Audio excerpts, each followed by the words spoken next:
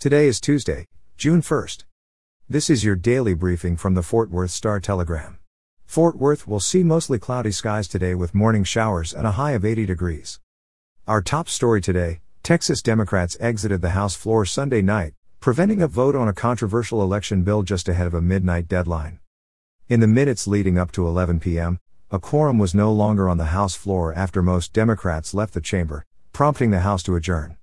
The chamber had been debating Senate Bill 7. A compromise version of the bill was passed early Sunday morning, and passage in the House is the bill's final step before heading to Governor Greg Abbott's desk. Democrats had described being blocked out of the process of crafting the legislation, including in its final days as a compromise version was drafted behind closed doors. Supporters of the bill have said it is needed to ensure election integrity, though election officials have said there was no evidence of widespread voter fraud in the 2020 election. Governor Abbott said the election bill will be part of a special session agenda, but didn't specify timing. He said a priority piece of bail reform legislation will also be added. For more on the legislative session, go to star-telegram.com.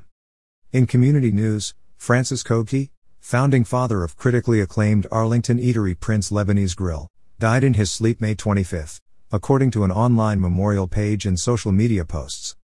Kopke's business took off over a decade ago after being featured on diners, drive-ins and dives. His restaurant, located in the foyer of a former burger drive-in, expanded after the episode aired.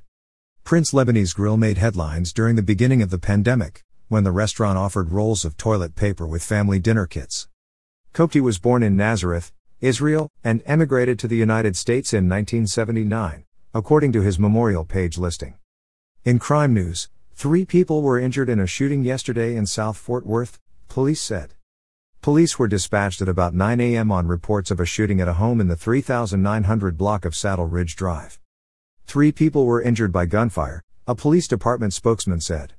2 of the people appeared to be victims of the shooting, and the third appeared to be the shooter, he said. None of the people appeared to have life-threatening injuries, according to police. The cause of the shooting was under investigation. And finally, in sports, the Dallas Mavericks, who stunned the Los Angeles Clippers by taking games 1 and 2 at the Staples Center last week, failed to defend their home court. The Clippers evened the best-of-7 series 2-2 with a dominating Game 4 win Sunday night at American Airlines Center. The Clippers led by 16 at halftime and kept a healthy lead the entire second half to win 106-81. The Clippers led by as much as 28 in the second half. Luka Doncic, who was cleared to play despite a strained neck after Game 3, winced in pain multiple times Sunday and only played 35 minutes. He finished with 19 points, 6 rebounds and 6 assists, and sat for much of the fourth quarter. For the latest in Fort Worth and Tarrant County news, visit star-telegram.com.